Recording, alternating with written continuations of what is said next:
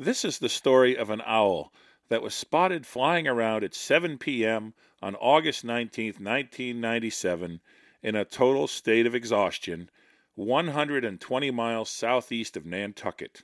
It was seen and ultimately rescued by two experienced, keen-eyed fishermen who are in pursuit of tuna near dusk on the edge of the continental shelf, a very long way from the nearest land.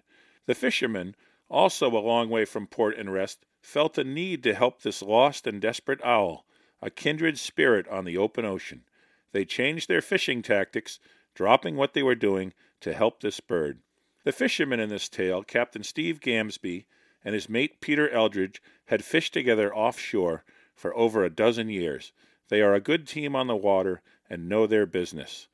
Imagine their surprise when late in the day a medium-sized owl flew in and landed on their tuna tower. A pair of bright yellow-orange eyes attached to the body of a long-eared owl glared down at them. Owls have enormous eyes for their size, and the eyeballs are fixed in their sockets, requiring an owl to turn its head to shift its gaze. They have 14 neck vertebrae. Humans have 7, and it allows them to turn the head 3/4 of the way around. Having accumulated thousands of hours offshore, neither fisherman had experienced anything like this. The bird decided it didn't like the look of these two scruffy, sleep-deprived fishermen and took to the wing. Barely able to stay aloft, it fluttered away, nearly hitting the water, which would have been a fatal mistake.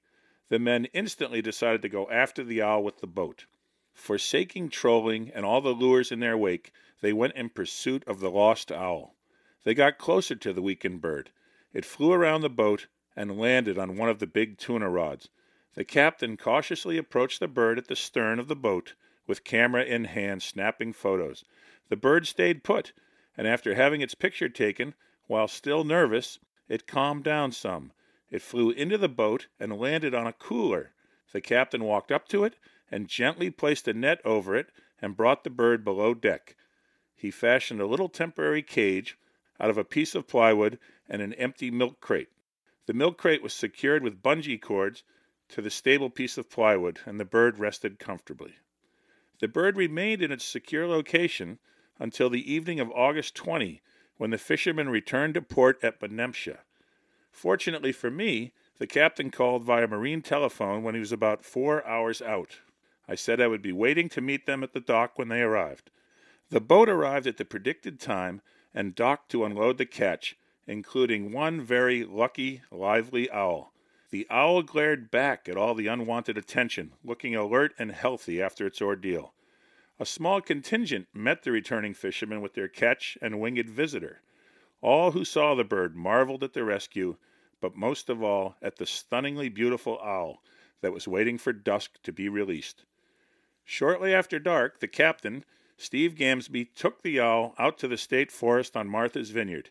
He had become quite attached to this bird and was concerned about its well-being after such a harrowing last flight. He took off the milk crate.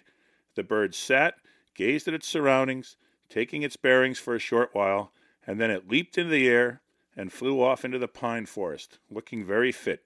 The captain was left with good feelings and a fantastic memory. Until next week, keep your eyes to the sky.